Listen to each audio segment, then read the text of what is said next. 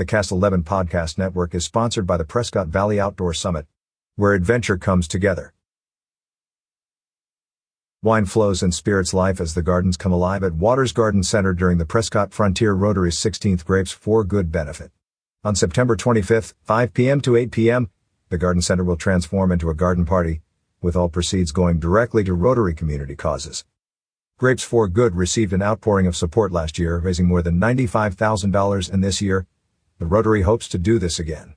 The top auction items this year include trips to Austria and Italy. See Pinterest board of past Grapes for Good events. This year enjoy delicious hors d'oeuvres catered by El Gato Azul, a live auction for items like condos in Austria or Italy and exclusive golf outings, all while in the lush vibrant setting of northern Arizona's most beautiful garden center.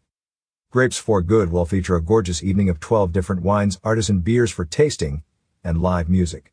Tickets are $60 and can be purchased at Waters Garden Center, Prescott True Value Olson's for Healthy Animals, and online at PrescottFrontierRotary.com. Grapes for Good is all about supporting education, strong business ethics, better communities, ending polio, and improving high school and college leadership skills.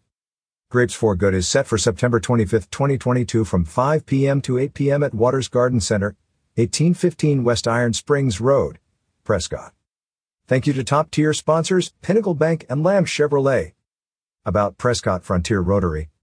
Prescott Frontier Rotary meets every Tuesday at noon at the Prescott Resort, providing community leaders an opportunity to serve and benefit the entire community.